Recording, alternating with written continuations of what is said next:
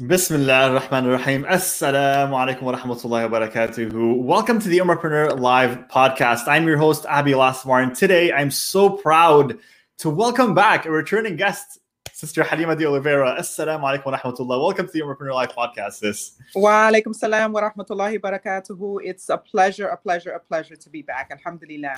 Alhamdulillah, it's an honor to have you back here. And I'm so excited for this episode because we have a lot to talk about. But just to give an idea for the listeners about who you are, if they don't know you yet, Halima is an award-winning author. She's a business consultant, and she provides proven strategies, tools, and resources to empower women of faith to start, sustain, and grow businesses that make a positive social impact. And she's also the author of the popular book and play that you might have heard of, which is called Not Without My Hijab, 11 Steps to Reclaiming Your Faith, which helps women embrace their religious identity. And most recently, which is why I wanted to bring her back on, she wrote and authored a book, Pray and Grow Rich, A Faith Choice, which talks about how to achieve massive success without compromising faith. So inshallah, we'll talk about that as well. And just get an update on what she's been up to, inshallah. So I'm so excied that I've been. Assalamu alaikum, Halima. It's going to be exciting. Inshallah. Wa alaikum salam. Alhamdulillah. Jazakallah khair for having me. I'm so excited to be here. So excited to be alive during this time. Yeah, definitely. I know it's a crazy time right now with everything that's happening in the world. I mean, subhanAllah, there's a lot going on. And, we're doing this live episode right now, but this is during the time as well where, I know that you're aware of this as well, where our brothers and sisters in Palestine are actually going through a very challenging period, right? With the occupation, with what's ongoing right now, as well as, to be honest, and what shouldn't be ignored, other Muslims around the world, like the Uyghur in Myanmar and so many others. So subhanAllah, there's a lot of challenge happening, but, inshallah, we have to, try to impact a positive change in whatever way we can as well on our end, right? Absolutely. Definitely. May Allah subhanahu wa ta'ala come to their aid and help them. And Sister Halima, give us an update, just a little bit of a casual update on what you've been up to this year in 2021. Last time we spoke, you had, you still didn't write this book yet. You're still doing coaching, business coaching for women. You still had authored many books. You had, created the play as well of Not Without My Hijab that's, been launched across multiple states, mashallah. So what have you been up to since then in 2021? What has been your focus as of late? This was prior to the pandemic, I think, the last time that we spoke. So I think the pandemic shifted, my mindset and, made me go even deeper and just say, hey, Halima, what else can you do? Right. So, of course, my entire plight, it has not changed. So my plight is the empowerment and the upliftment of, women of faith, specifically Muslim women, and, just helping them to understand that their faith does not hold them back. If anything, it helps them to stand upright and it helps to propel them forward. Right. So contrary to what society would like us to believe. And so, this book, Pray and Grow Rich, was birthed out of that time. This book was birthed out of that time. Everything that we're doing in 2021 and inshallah beyond was birthed out of that time that Allah subhanahu wa ta'ala sat us down right at the top of the pandemic. We were all praying, right? If we weren't praying before, we were really praying, after the pandemic hit. And then right after that, we went into Ramadan. So we went into the Ramadan season. And, I was fortunate to partner together with Amber Von Gratt. She has gone on. She is, serving in her own organization now. But alhamdulillah, we were together for all of 2020 and part of 2021, just championing this effort, alhamdulillah. So we make dua for her that, she is blessed in every endeavor that she carries forward. And so here on this platform, we are continuing, the journey. We're continuing the mission. So in 2021, my goal is to help 1,000 women to, grow their businesses. And I particularly deal with e-commerce/social impact. So I know this well, how do you make money and make an impact? And you can do both. You and I have had this conversation, many times before, and many of the people of faith that I speak to, this is what we talk about. How, as a person of faith, what drives me, what is the fuel behind the engine, that is Halima, right? is that, I want to make sure that, I'm positively impacting the world, from, an Islamic perspective, but also that I'm leaving some type of legacy that not only Muslims can benefit from, but the world at large can benefit from. And so I bring that to the table in everything that I do. And in 2021, specifically, 1,000 women, my goal is to help them to either start, sustain, or grow a business. And we've been doing that through the Boss Hijabi Society. So the Boss Hijabi Society was created back in 2018 as an in-person brunch series. And where the play went, that brunch went. So alhamdulillah, we were able to, cross many states, through the brunch. But the brunch was specifically helping professional Muslim women like me. So I, Muslim my entire life, but there was a portion of the time when I was in the corporate space where I didn't necessarily embrace my religious identity as I wanted to. And so, my entire plight is to help to show that both of those things can go hand in hand. We can have, we can have the goodness of the dunya without compromising our akhirah. And so we're doing that with Boss Hijabi Society. We're doing that with my business, BUNHD, which is a consultant firm. We're doing that with that as well. So many of the clients that I come across, whether in one-on-one or group coaching, are Muslim women. And everything that they're talking about, these are women that come from corporate America. These are women that have six-figure jobs and, do all of this amazingness at work, but they're not fulfilled in their work because they're not necessarily answering the call of their faith or answering the call that is upon them as a person of faith. And so my goal is to help them to be able to fuse those two things together and to be able to not only, fulfill themselves, in a worldly way, but also contribute to society as a whole and bi'idhnillah build those bricks, for their home in the akhirah, inshallah. So 2021 has been about, mental health and helping women to grow their businesses, inshallah. Inshallah, definitely. Well, wow, this is definitely a big mission, and it's a big goal that you want to achieve, mashallah. But it's definitely one that is noble and one that deserves to be shared. And Sister Hanima, this is the second time we bring you back on, but we've had many conversations since our last podcast. We host a clubhouse room together every single week on Wednesdays at 9 a.m. Eastern. And, we have lots of projects on the side that we collaborate with. And the reason is, we align so well on that mission and together on the same values of trying to nurture that Muslim entrepreneurship and help people grow businesses that make an impact. And with what you've released so far, which is an interesting title, interesting book, Pray and Grow Rich. Tell me about that and tell me why you chose that title specifically. Absolutely. So I have read, and I'm sure every single entrepreneur, and if you haven't, go read this book, right? The name of the book is Think and Grow Rich. It's by Napoleon Hill. Every single entrepreneur, aspiring entrepreneur, needs to read that book. And I have read this book several times. And just last year, I started reading the book again. And I was already thinking about writing a book that, partnered together, faith and finance, faith and business, faith and entrepreneurship. I was already thinking about that. And so, as I was, thinking about that, I was reading the book, Think and Grow Rich. And I was like, well, yes, we can think and grow rich, but before we start this thinking, we have to make this dua, we have to make this prayer. We almost have to, ask Allah's, permission, to go about these things. And so for me, it was like, no, the first thing I do is I don't think, first thing I do is, if I think I want to do something is I pray. And so, for me, I was like, well, what would that look like? What does prayer look like? And at the time I was reading this book, Think and Grow Rich, I had attended a seminar, a little short one-day seminar. And the sister that was hosting the seminar, she was talking about Hajar alayhi salam. And she was talking about her entire plight in the desert and, working, just, her husband, leaving her and her young son in the desert. And of course, that Allah is the one who, asked, the Prophet, alayhi salam to leave the two of them in the desert. And, just hearing her story about, her perseverance, about her tawakkul, about her faith in Allah subhanahu wa ta'ala, just the dua that she made. But then in her action, she was also praying. So so it wasn't just, us sitting on our prayer mat or, in sujood, us making these du'as. After the du'as, then what do we do? Our actions are also the completion or the continuation of the du'as that we pray.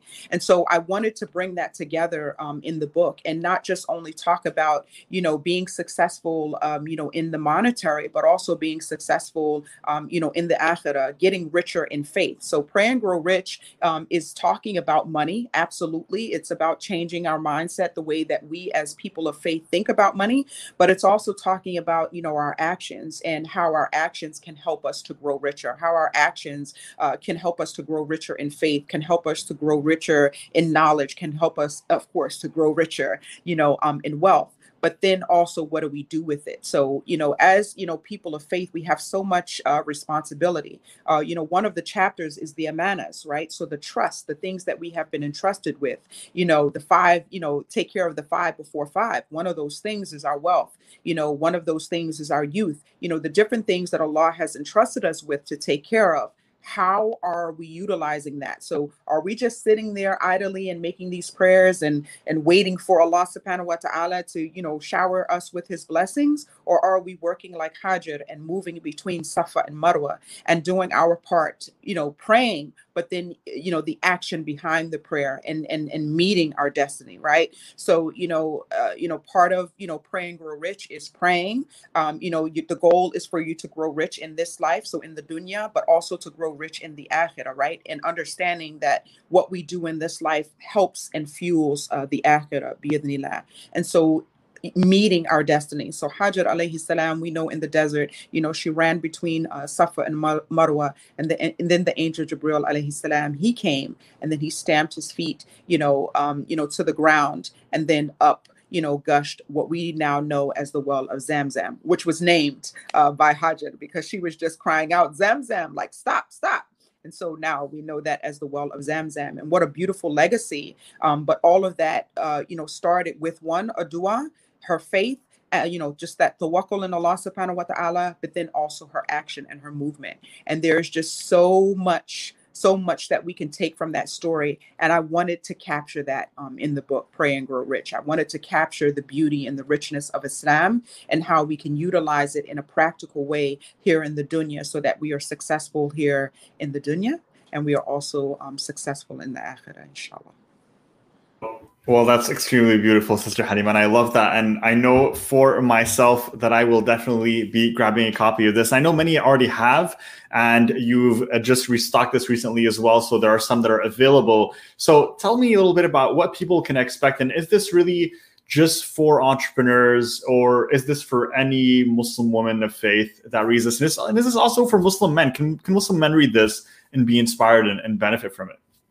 Absolutely. So, my entire platform, we big up the girls, right? We big up my sisters. But everything that we do, can be easily digested by both genders. Mm-hmm. And, for me, if I were a male reading this book, it would be, something that I could use to say, hey, this is the plight of, a female Muslim woman, that goes out in the world, whether she's in entrepreneurship or not. So whether, she's, in her career or in entrepreneurship, this woman goes out into the world. How can she make a positive impact? I know for me, I spent 20 plus years in the corporate space, and I did great, 6-figure salary, nice car in the garage, beautiful home, and it afforded me all of these things in the dunya. But one of the things, that Allah instilled in us as people of faith is that we have to be doing something meaningful. We have to be doing something that not only benefits ourselves, but benefits other people. Yes, we do for our family, but then we have a responsibility to the community as a whole. And I'm not just talking about community of Muslims. I'm talking about humanity. The Prophet sallallahu alaihi wasallam his message was sent for all of mankind. And so as Muslims, we understand that we have a responsibility, to that. If we're scientists, we're creating, the cure for cancer. Bi'idhnillah, we have the cure for, COVID. It was two, Muslims that, helped towards, that, vaccine, alhamdulillah, right? Mm-hmm. So, we have a responsibility not only to ourselves personally. We have responsibilities to the Muslim community, but also globally. And so, for me, in my small little corner of the world, my little, apartment here in New York City, I think that, I can make an impact. There is something that I can do that, I can help the world as a whole. And so I take that responsibility very seriously. And, I think that it's important for all of us to find our own little corner and, put it out there and do something in the world. I never would have connected with you, Abby, if we were only thinking small and we were only thinking about our small corner in the world. I would have never met someone that's all the way in Canada. I would have never traveled to Morocco like 2 years ago, to do the things that, that I love to do. And, to find my way, in the world, and to do the things that Allah subhanahu wa ta'ala has written, for me. You have to be, available, to that, inshallah. Inshallah, definitely. And it's interesting that you say that, because, it's something that we have discussed together as well, which is, trying to help people find what it is that they can do that is uniquely their superpower, right? What it is that they can bring to the table, and what talents and God-given talents they have within them that they could utilize to benefit others, to make an impact, and in turn benefit themselves at the same time, right? And that is a very important thing. And I want to ask your opinion on this. Do you believe, for Muslim women that might be listening to this, and even Muslim men, right? Some people might be thinking to themselves, I'm interested in entrepreneurship. I think it's a pretty interesting thing. Maybe even a lot of Muslim sisters, I'll listen to this podcast and they might be thinking, what you do sounds amazing, but I'm not sure if it's really the right path for me. How can someone, figure out or find out if entrepreneurship is for them, or if they should embark on this path? I think that entrepreneurship, so some of us were created to be entrepreneurs. I'm going to say that it's in your blood, but then entrepreneurship finds us, right? So this is not my first stab. BUNHD LLC is not my first stab at entrepreneurship. The Boss Hijabi Society is not my first, stab at, entrepreneurship. I ran a cleaning business for many years. I also, helped my ex-husband to run a construction company, believe it or not. Also a tractor trailer company, believe it or not, right? So, for me, entrepreneurship is in the blood, but I also think that entrepreneurship finds you. And, and there's a second part of it, as, people of faith, I think that there's a sense of ownership that we need to have, and entrepreneurship creates that sense of ownership. One of the things that I saw during this pandemic, even within my own family, right? Members of my family lost their jobs during the pandemic. And these were businesses, thriving businesses. And all it took was, to be 2 or 3 months, where their workers couldn't go to work and, perform the work. And then these businesses closed down. And so, while we are working for these other corporations, and please, in no way am I taking away from, a person who works a 9-to-5 job or who has a job, right? If it's putting food on the table and it's providing for your family, by all means, pursue it. But there's also a sense of ownership that we need to take over, right? So we need to have our own ownership over our lives, where someone cannot dictate to us the income that we're able to have. Someone cannot dictate to us, hey, this is the amount of money that I'm going to give you, and this is what you have to take. And whether that provides for your family or not, that's neither here nor there. This is what I'm able to give. And if you are showing up to, this job, you have to take it. So, and I think for me, what pushed me to finish this book, right? And what pushed me to say, the time is now to create this program. The time is now to create this 15-week Build Your Boss Biz grant program that we created and started in January. What pushed me to do that is that, if not now, then when, and if not who, then you know what I mean? Like, I'm the person, right? Mm-hmm. I'm the person. Allah has put this idea into my head many times over the years, right? Create this platform, build a business that helps, women, and particularly women of faith, Muslim women. We have so many ideas, we have the know-how. I don't know how many years of school we need to convince us that we're capable, right? This is how I speak, to the women that come. You don't need another year of school. You don't need another, anything. You need to just get started, right? And Allah will show you the rest of the way, and Allah will send you the people. If you are making any du'as, make the du'as that Allah gives you strength. Make the du'as that Allah sends you the right people, to come across, to be able to teach you, to show you the way, and to help you bi'idhnillah, along the way, and to send you the customers if it's, clients and customers that you need. Absolutely self-doubt. I saw that comment there, subhanAllah. I saw it, subhanAllah. So, to just, say to you, just the person that, is in doubt, entrepreneurship finds you. Something that you are passionate about. We just talked about, some of the things that are going on in the world, right? Most recently, we know the place, right? And so, how many businesses are going to, spring up as a result of that?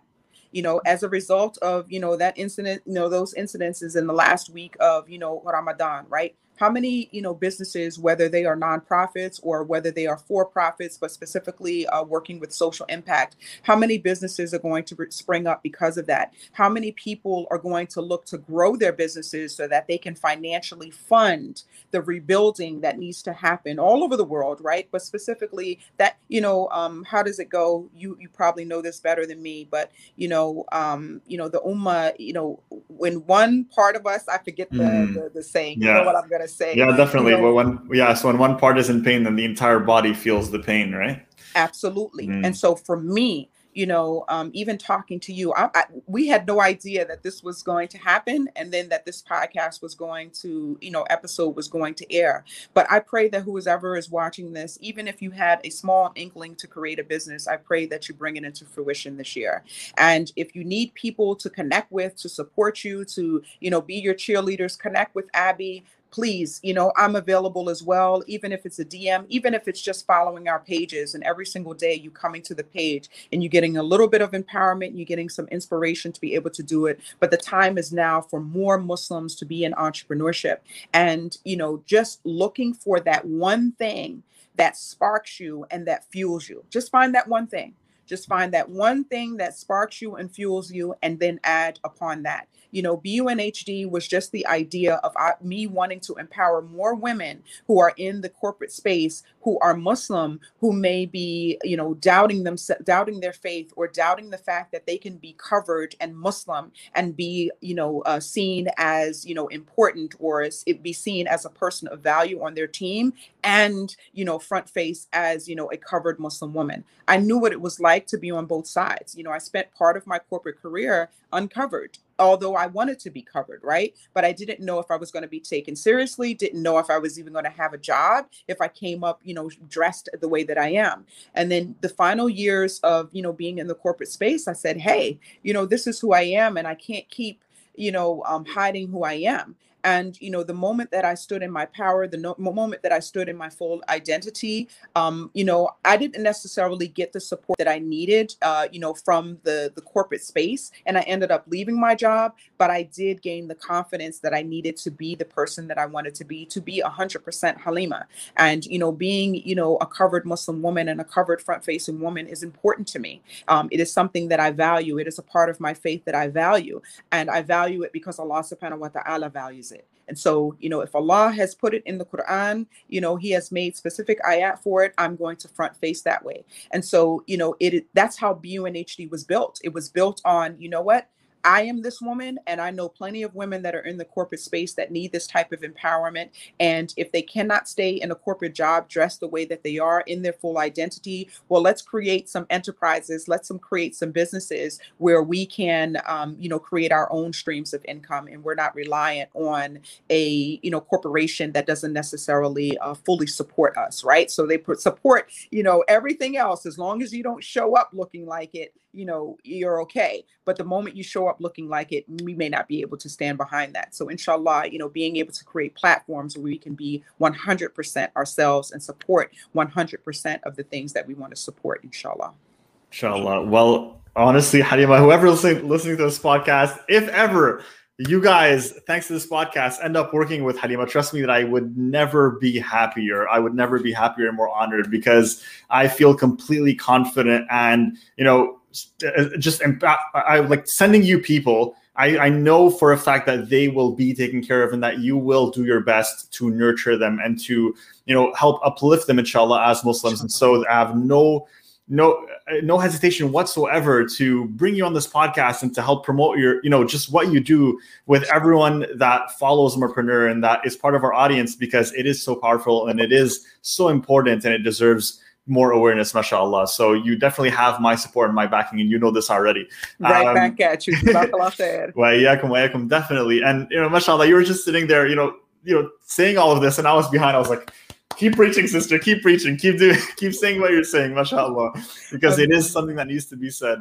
Sister Halima, let me ask you, because we talked at one point about self-doubt, and you mentioned it, right? And you talked about that. And I think it is, subhanallah, I don't know if it's just a problem with the Muslim community. I don't know if it's, just a larger problem, and it probably is. But, there is definitely this mindset within the Muslim community. And I feel like I witness this a lot of, I am incapable, I'm not enough. And it might be because of the discrimination we face. It might be because all our countries that represent us as Muslims are, to be honest, very backwards at the moment. It could be for a multitude of reasons. But how can we overcome that? And does your book actually help with that? And does it talk about it a little bit? It does, right? Okay. So one of the ways that I write is I always share my own personal story. And I think that it's important for us, both as people of faith, so that's all of us, right? Muslims specifically, and then women, right? So this happens a lot amongst women, is we don't share our stories. And for me, sharing my story is important because it helps us to feel not alone. It helps us to understand that, wait a minute, there are more women that are going through this. There are more people of color going through this. There are more people from my part of the world that have been through the same experiences that I have been through, right? That are going through the same thing. I thought I was on an island by myself. I thought it was just me. And so for me, it's important for me to share my story. So throughout every single book that I have written, alhamdulillah, I share some type of story. And there's always, and this happens in real life. So this is not me picking a story or anything like that. This is, Morocco did it for me. So you will hear a lot about my trip to Morocco, even on the black cover that's behind me.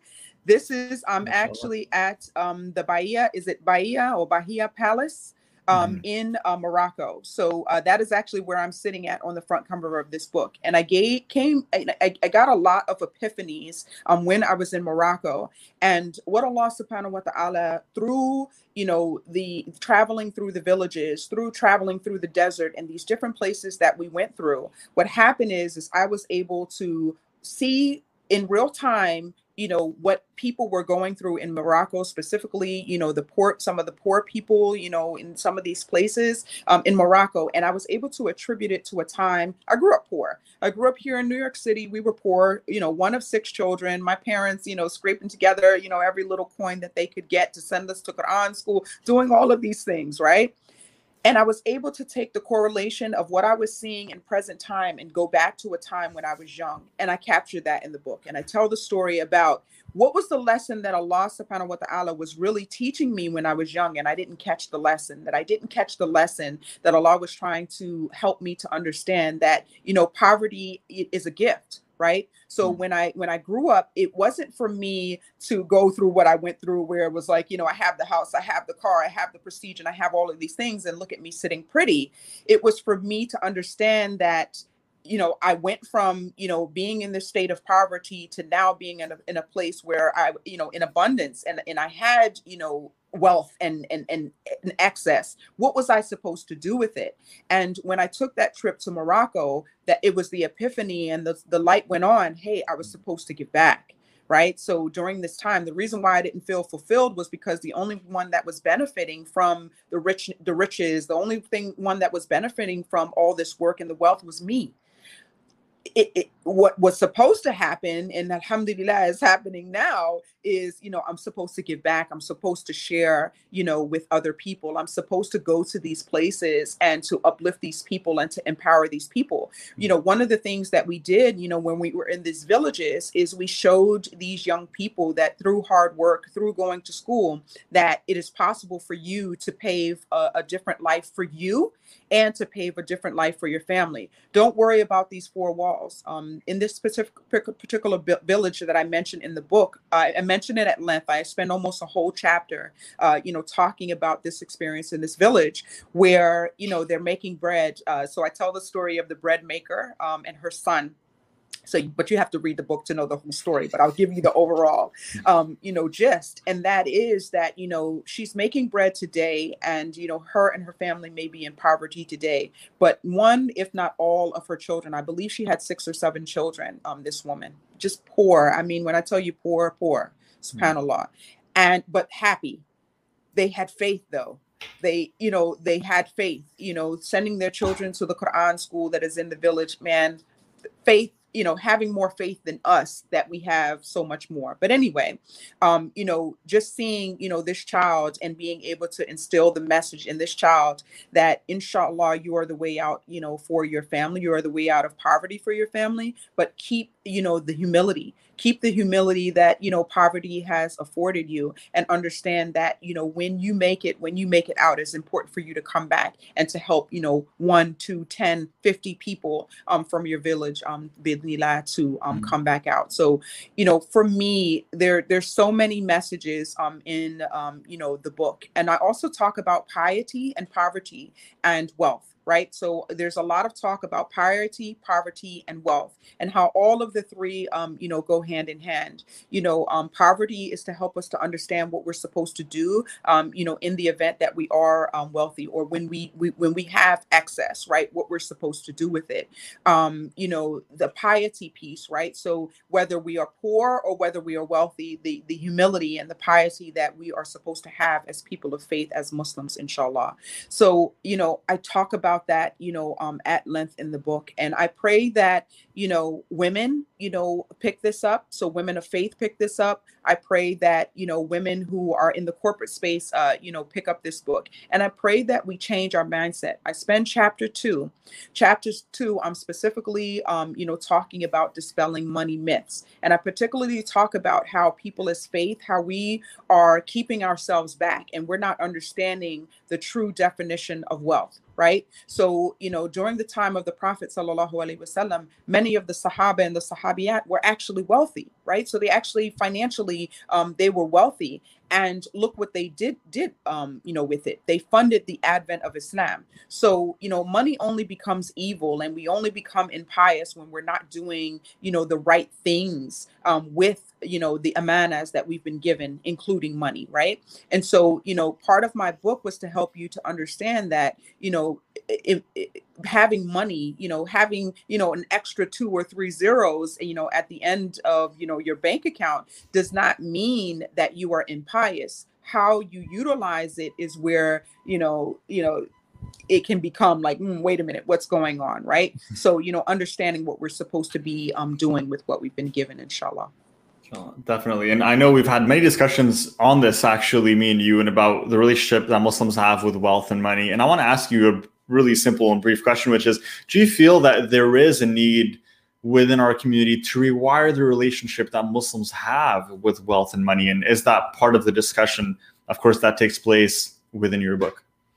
It does. And so, part of the conversation is going back to that story of Hajar alayhi salam, right? So financially, money wise, she didn't necessarily have money, but by, that gushing, well of Zamzam, she was smart enough to put stones around it and to contain the well, right? So she was smart enough to do that. And, until today, there's money that, comes from that particular well. We all benefit from it, during the month of Ramadan, for sure. Many of us, buy Zamzam water. And, so many of us, still benefit. So that well is still, producing, an income stream until today, subhanAllah. So one of the things that we are doing, and it's a disservice to us as a community of, Muslims, is that we take this stance that, we don't necessarily have to possess money.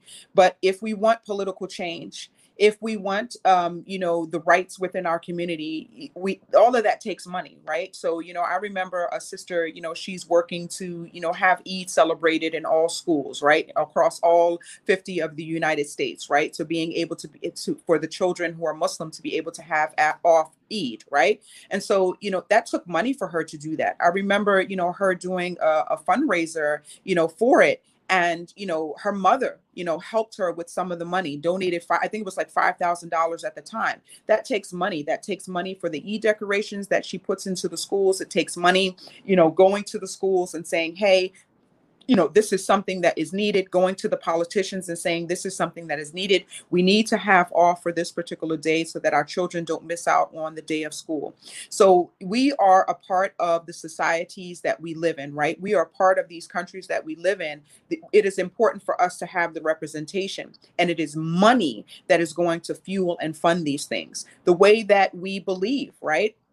So if we think about it, Quran schools are not as prevalent as they were. I'm 43 years old, right? So when I was young, Quran schools were prevalent. Quran schools are not as prevalent as they used to be, here in the United States. That was a part of, our curriculum, right? That was a part of our Friday, Saturday, and Sunday. We went to Quran school, right?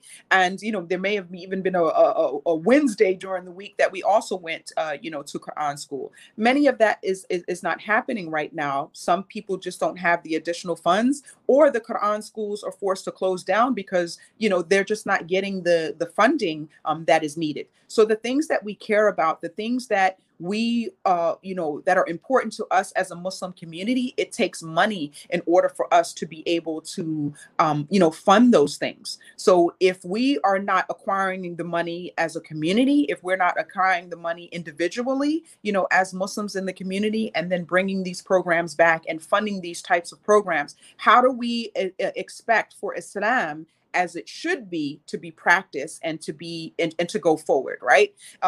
We want Islam to look like 100% of Islam, like the way Islam looked and was practiced 1400 years ago, but we're not investing the money into doing that. We're going outside of our community for many of the things that we need. You did a video that was just so poignant, and it looks like it's going viral on Instagram.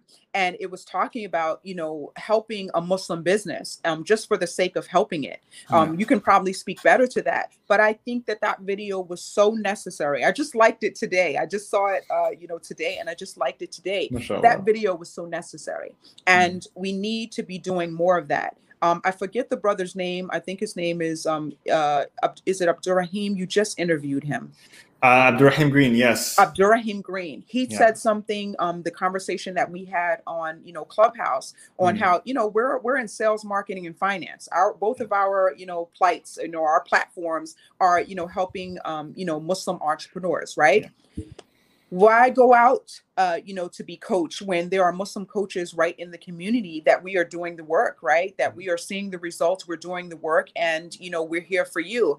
And we're stopping when it's prayer time. We are, making sure that, we're reminding you of your faith, right? So we're bringing in elements that, a different type of coach may not be able to bring, into the equation just because they don't share the same belief system as you.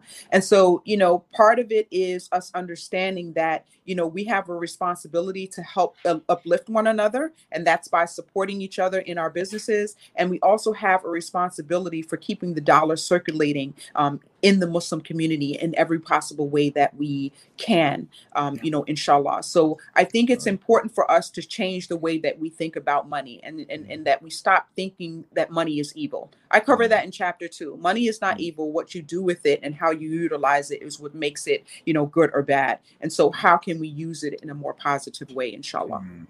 I think those words were completely necessary, and definitely some that we need to keep in mind, in the forefront of our minds as entrepreneurs, especially and as Muslims, because, so many entrepreneurs that I work with, including myself, sometimes we feel like, it's wrong to try to be wealthy. It's wrong to try to, shoot for those big goals. But ultimately, what is the intention behind it? And we also know from the Prophet ﷺ that he says, "Innamal a'malu binniyat," right? So indeed, deeds are judged by their intention. So what is your intention? And we know that there are many companions of the Prophet ﷺ who were wealthy themselves. And as we mentioned earlier so eloquently in the podcast, that they used those funds to support the Muslim community in a time where they were struggling very much, right? And they didn't have resources, and they were actually being boycotted from the non-Muslims, when it comes to trade, water, and essential resources to sustain themselves. So definitely something that can either be used for good, for bad, or even just for something as simple as providing for your family, which ultimately is good, because we all know of that story as well from the time of the Prophet ﷺ, where he walked into a masjid and there was a man who spent his days and nights in prayer, and he asked him, how do you spend all of your time here? Who takes care of you? Who sustains you? And the man said, my brother works and he provides for his family and he provides for me, so I can spend my time, all of my time in prayer. And he said, well, your brother is better than you, right? So subhanallah, right? And you might think like, wow, really this, someone praying all day at the mosque for someone providing for themselves, their family, but that is as well, we know that, work that is done in a halal manner and halal earning is ibadah, it's worship. Right, subhanAllah. And these are the beautiful things about Islam that people don't think about.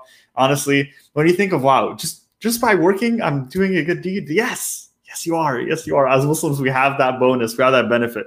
On the day of judgment, when you show up in front of Allah subhanahu wa ta'ala, and you're going to be like, I did my 9 to 5, oh Allah. It's like, well, that counts towards your book of good deeds too. SubhanAllah. So that's beautiful. I want to ask you, before we dive into some Q&A, inshallah, we'll take some questions from the audience. But I want you to share with me maybe one of your favorite chapters from the book, or maybe one of your favorite quotes, or something that you talk about in the book that you feel is your favorite part, something special that you've included in there. Can you give us a little bit of a sneak peek without revealing too much? Because I still want people to order and make sure they read the whole thing. Inshallah, my favorite chapter of the book is chapter 3.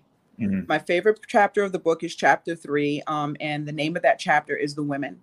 And the importance of that chapter, both for male and female, the importance of that chapter is something that is missing, from the foundation of Islam, or the way that it is talked about in practice today, is that the contribution of the women of the society, right?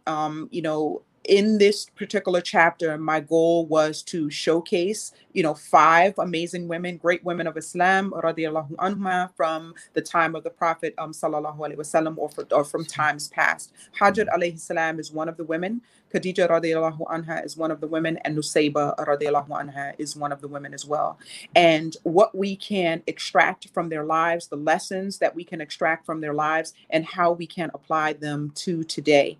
And I think that is missing. I think, for women of faith, in order for us to feel like we have a place within the Muslim society, within the society as a whole, because this society, as a whole, is not necessarily geared towards us, especially as practicing women of faith. For us to practice our faith 100%, it's not geared towards us, in many of the places, our hijab is not allowed, right? We're seeing this, in the news, or, we have to make modifications to the way that we do things, even praying sometimes at your workplace is, shunned, right? So, for us, as people of faith, being able to practice our, faith 100%. So in this particular chapter, it's about creating that foundation of faith. It's about creating that connection with Allah subhanahu wa ta'ala, and understanding that no matter what we go through in this life, no matter which obstacles we have in this life, that if we remain firm in our foundation of faith and in our connection with Allah subhanahu wa ta'ala, He will help us to see, help to see us through any particular circumstance, no matter what the obstacle, no matter what the circumstance is.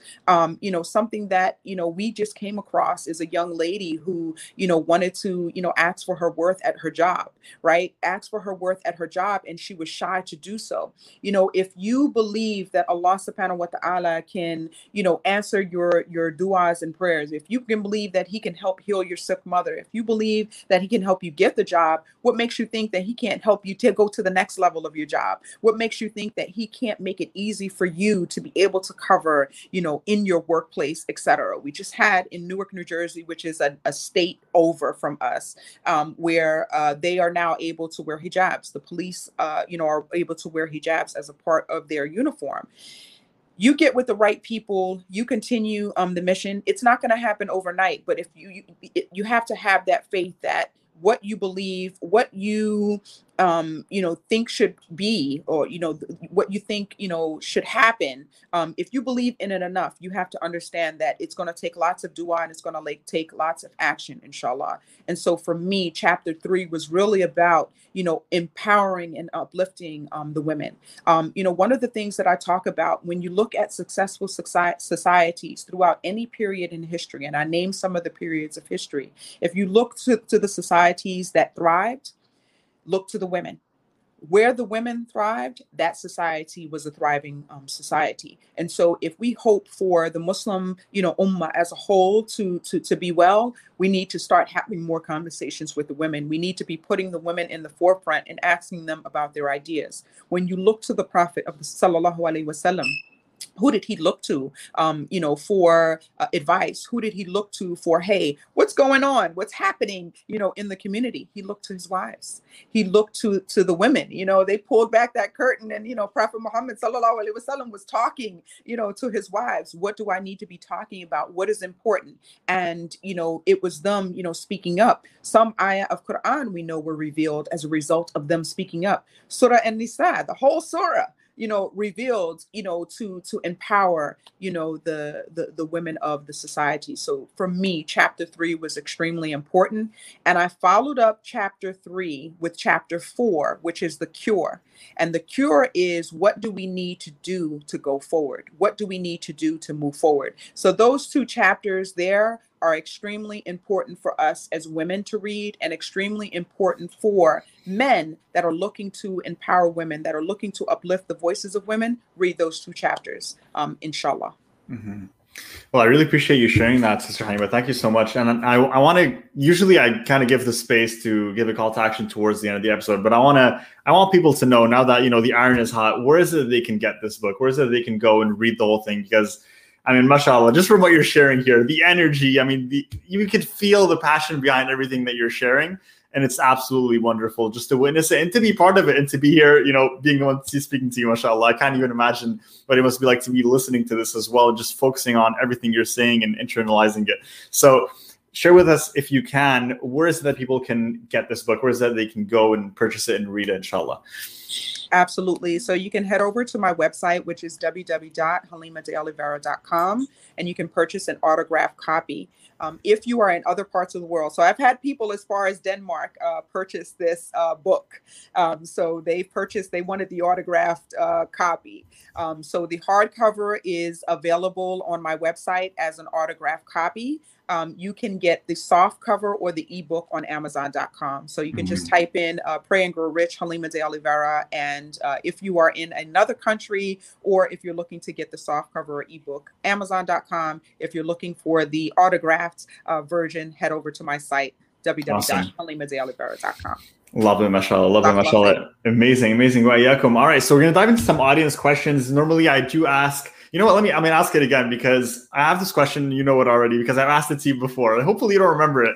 But it was what you would say to yourself, the young Halima who's just starting off, she embarking on this journey of entrepreneurship, one thing she can hold on to. And I'm going to ask it to you again to see maybe the answer has changed with, everything that you've been through over the last year. What would you tell young Halima who's just getting started? She's thinking about getting on this journey, and she needs that one thing that she can hold on to help her along the way. I'm coming across this word, sakina, right? So this word, sakina, is something that came to me, in Ramadan. And, just that, just knowing that Allah subhanahu wa ta'ala has got me. Being in the state of, sakina, and just trusting Allah, trusting Allah subhanahu wa ta'ala, and knowing that in the beginning, in the middle, and in the end, Allah will be with me through all of these steps, and trusting that, everything that is happening along the journey is meant. Is a part of the qadr, and is meant to shift and move and to make me better, bi-idhnillah. So if I was talking to young Halima, or I was talking to, a young, Muslimah, right? What I would say to her is to just keep going and understand that Allah is with you. The people may leave you, the money may go, some of the resources, whatever the case may be, may go, but Allah subhanahu wa ta'ala is always with you, and can continue to keep that connection with Allah subhanahu wa ta'ala. As long as that connection to Allah subhanahu wa ta'ala is firm, and you pick up your phone, or you use the Wi-Fi, and it's connecting to Allah subhanahu wa ta'ala, as long as that connection is sound, you will be able to get through anything. Allah will send the people, Allah will send the resources, everything it is that you need is with Allah subhanahu wa ta'ala. Don't worry about the people that may be barriers in front of you. Don't worry about just the obstacles that you may come across. Don't worry about any of that. Allah will take care of that. Allah will place you in places and in rooms that you are not necessarily qualified to be in, that you may financially not have the money to be in, but He will place you in the necessary rooms for you to learn and for you to have your voice be heard. Bi-idhnillah. Jazakallah khair for this. Thank you so much. We're going to dive into 2 or 3 audience questions that we have here, inshallah, as well. Give our audience members, a little bit of some time and some attention as well, just for being here, for showing our gratitude to, listening to this podcast and being part of it, mashallah. So one is from our Facebook user, and she's asking, how do you navigate through a system blocking your progress? Right here in Germany, it's extremely hard to break through and start a business. Acceptance, if at all, comes very hard. I think we touched upon that actually through many different discussions throughout the podcast, but do you have anything specific that you'd like to give to the sister?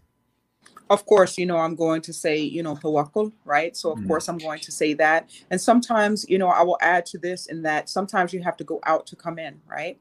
And so the beauty of, the time that we're in right now, both, in COVID and also just, from a technological, standpoint, is the fact that we have technology on our side. So we have the ability for a podcast that can, go across, seas, right? So sometimes you may have to target an audience that is outside the actual system that you are in the country that you are in, and, create the program, build the program, have the people that will come. And inshallah, once it is established, once it's built and people are able to see, wait a minute, there are people that are supporting her, this program has some financial backing, or it has the people backing, etc., then you can come back and you can bring it, to the country where you are. So sometimes you have to go out to come back in. But one of the things that I will tell you is, if you're starting out in business, is to think 10 years ahead.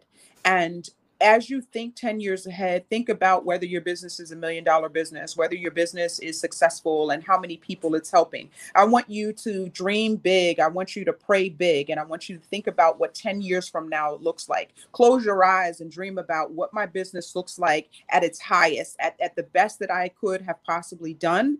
And every single day, no matter what's happening in your 4 walls, I don't care if everything is crumbling around you, remember the fact that you said that in 10 years, this is what's going to look like, and you operate in that. I'll give you a perfect example. I'll go back to the Not Without My Hijab play. Financially, we had the money to be able to rent a room that cost $300 or $400 with about 20 or 30 people. But mentally, I was thinking about what I wanted the play to look like to the world. What I wanted a play that was about hijab, that was about identity, that was about having a positive, mental, idea about Islam and about Muslims and about Muslim women particularly. I wanted it to look prestigious. I wanted it to just operate and just look like this excellence. And so because I wanted that, the theaters cost $14,000. And I didn't worry about how I was going to do it. I just said, Allah, you said, you gave me the name. I did not come up with the name. Not Without My Hijab came to me after I came out of sujood one day. I was asking Allah, what is this supposed to be? How am I supposed to do it? I was asking all of this in sujood. And as I came out of sujood, the words Not Without My Hijab came. And when those words came, I just moved with Not Without My Hijab, and I just moved forward. There were obstacles where people told me to change the name. You need to change it. That name is too, forthright. That name is too much, you're coming too hard with it. You have to wash it a little bit. Ease us out of it, a little bit. And I said, nope, that's not what I was told. So, I have to keep going with it. And, alhamdulillah, Allah brought the people, Allah brought the funding, Allah brought the backers, and and just the community supporting me. I had never been to any of these places. I'm from New York City, but I had never put together something at the Brooklyn Academy of Music. If you look up the Brooklyn Academy of Music, it's the theater that you go to right before you go to Broadway, right? Who do you think you are, Halima, to think that you're going to put on a successful play at the Brooklyn Academy of Music? And by Allah's permission, we sold out all 3 shows when we debuted here in New York. Almost 1,000 people, that came to the show. Busloads of people from all over. It is again going back to you, like you said, the niyyah, the intention, and making sure that your niyyah is strong. Making sure that you are going into business for the right reasons. That you are going into a business, that you are going into an industry where you are so passionate about it that you would do it for free. And I talk about this, not that we're not getting paid, but if you would do it for free, then that's something that you're passionate about. Because when you remove the money, when you remove the applause, when you remove the people that are backing you, is this something that you are going to continue? Is this a mission that you are going to continue? Because there will be times where the money is not enough. There will be times where there are no people that are willing to support your cause. There'll be times where you just don't have, the resources, but you have to push through. And alhamdulillah, I'm telling you this from my own experiences, both with the play and every other project that I have taken on, is that Allah gives you reprieve right when you're about to give up. Right when you're about to give up, you're going, and Allah gives you a reprieve. And Allah knows, okay, she's reached her limit. Let me help her out a little bit. Let me send her the people. And alhamdulillah, as Allah, did that, then that was the fuel that I needed to keep going and to go to the next level, inshallah.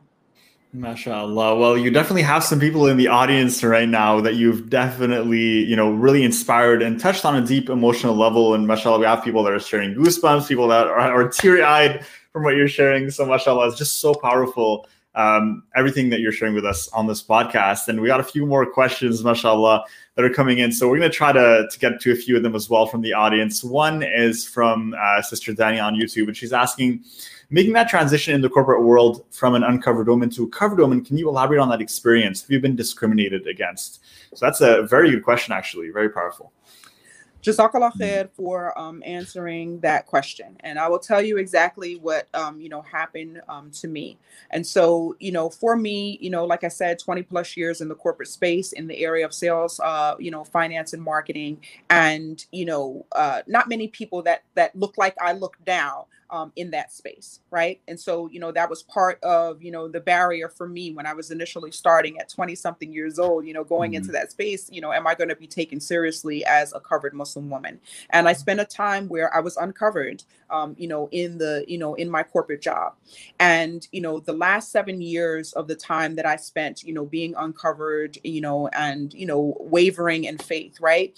The last 7 years, there was this pull on my heart, and I know we all know it came from Allah subhanahu wa ta'ala and basically calling me back and saying, hey, you've got to do something about this. You've got to choose, right?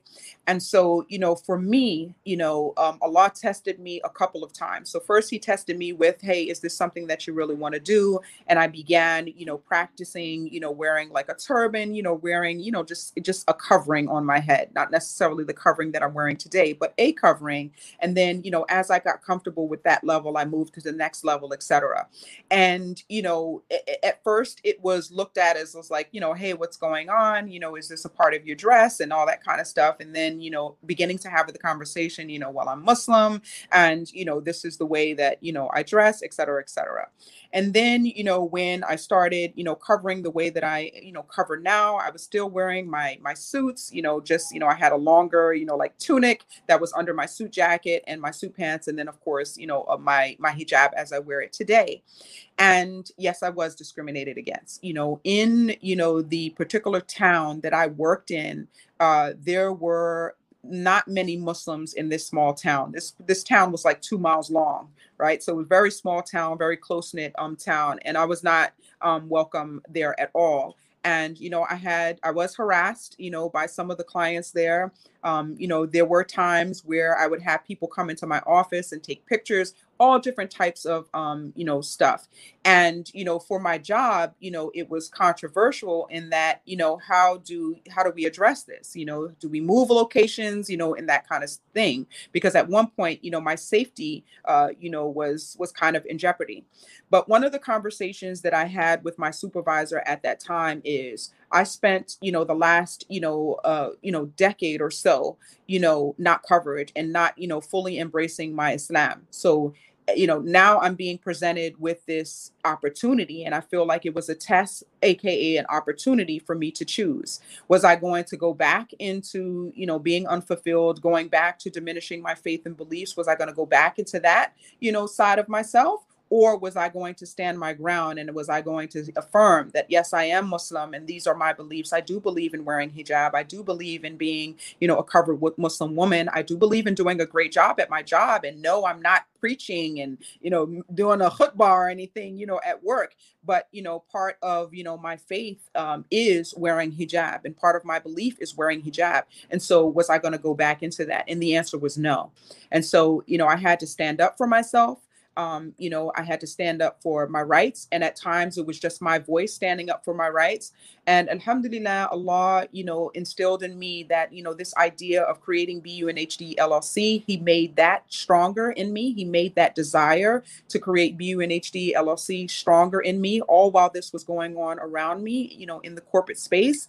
And, he also made a way where BUNHD LLC was thriving, where I was creating these events and I was doing all of these things, and I was able to replace my income that I was getting from my job. I was able to replace it. And ultimately, in March of 2017, I was able to leave. And alhamdulillah, here I am almost 5 years later. I'm able to say that alhamdulillah, the business is doing well, and alhamdulillah, I'm fulfilled, and alhamdulillah, I'm making the impact. So long story short, yes, I was discriminated against, but at the end of the day, I will be asked, from me, when I meet Allah subhanahu wa ta'ala, I will be asked, when you were presented with this test, when you were presented with this particular situation, how did you handle it? Did you have 100% faith in me, or did you kind of doubt, what was going to happen? And so, bi'idhnillah, my answer will be, I trusted you 100%, inshallah. MashaAllah. Well, that's a beautiful answer, sister. Thank you for sharing that. We got one from Sister Jaman. She's asking if there's any retreats coming up soon. So, anything planned in the books for our Muslim sisters that they can look forward to? Inshallah. So, right now we are doing, particularly for, business. So for those women who are looking to propel their businesses forward, whether it's starting them, sustaining them, or growing them, so scaling to, another level, we have the 15-week Build Your Boss Biz program that is a virtual program. We have women that are joining us from all over the world in this program. So we will have, it is a hybrid program, so partial live sessions and then partial pre-recorded sessions. And again, a full 15-week program. It starts June 4th. So we have that is coming up. I'm also in the works. I'm talking to a sister, inshallah, who I will be doing the first live event since COVID started. Inshallah, I'm thinking about doing it in Chicago. So inshallah, it will be a retreat like. And of course, for the past almost 2 years, we've been doing a retreat, a virtual retreat in the summertime. So inshallah, we will continue that. And inshallah, we will do some type of virtual retreat, because there are still some parts of the world, some parts of the US that are still very much in quarantine. So we want to be cognizant of that. But my goal is to, inshallah, slowly start to open up the in-person retreats, small groups. So I'm thinking a group of about 30 or 40 women for the Chicago one. And virtually, there's no cap. We had 100 women one time, meet virtually. So that was probably our biggest audience that we had last year. So, and we normally do a 3-day retreat, Friday, Saturday, and Sunday. And, one of the other things that we're talking about is wellness. So, our mental, state during this time, we're going through so much, from our spiritual, financial, our families, our children, etc. So, we're trying to hit all of those, pockets. Definitely. I'm breathing. Mashallah, we're always up to so much. And I mean, we're together on Clubhouse every week. You're coming on this podcast. There's so much that you're doing all the time. But mashallah, you know, the barakah is there. And that's what allows you to keep going. That's the case for me too. Alhamdulillah, alhamdulillah. So sis, where can people go? One last call to action we can give them. I know we dropped hanimadeoliveira.com. So is that the best place for them to go as well for the retreats to stay up to date? Best place to go. Everything that you want to know about, every way that you want to connect with me, it's there. LinkedIn, Twitter, Instagram. I hang out mostly on Instagram. So if you are on Instagram, please follow on Instagram. Follow the both of us, BUNHD and Umrahpreneur, inshallah. We've got things planned, inshallah. We have work to do. Amazing. You know, definitely. That's true. That's true. And I was just talking to my students today, and we were talking about, you know, reviewing our goals and updating them for the year. And I was like, wow, this is already halfway through the year, right? Month 5, we're already in May, subhanAllah. And you think back, and to be honest, for me at least, it passed in the blink of an eye. It was so quick, subhanAllah, so quick. So there's definitely lots more to do. We still have half a year, so time to up the grind, inshallah, and do the best we can do. That's it. To the metal. Let's go. That's it. Well, sis, jazakallah khair for coming on this podcast, for being here with me, for sharing your insights, your wisdoms with our audience. And to be honest, these are not my comments, but those of the audience. It was an extremely powerful session, and I can attest to this myself. I'm honored to have been able to do this with you. And guys, please make sure to go and check out hanimadeoliveira.com. We have it right here up on screen. If you're listening on Spotify or Apple Podcast, we'll have it in the description of the episode, in the episode notes. And also make sure to grab a copy of her book, Pray and Grow Rich. A lot of what we talked about today is actually discussed in a lot more detail in the book, and she elaborates on it and shares not only addressing the issues and what we can improve on, but then giving you guys actual strategies to actually fix, you know, those areas and help, inshallah, level up in life, spiritually, financially, in a holistic way, inshallah. So make sure to check that out. Order it on her website or Amazon. And as well, if this is your first time, if you haven't subscribed yet, make sure to subscribe, whether you're listening on YouTube, Spotify, or Apple Podcast. And we'll see you next Tuesday. Take care, guys. Assalamu alaikum wa rahmatullah. Wa alaikum salam wa rahmatullahi wa barakatuh.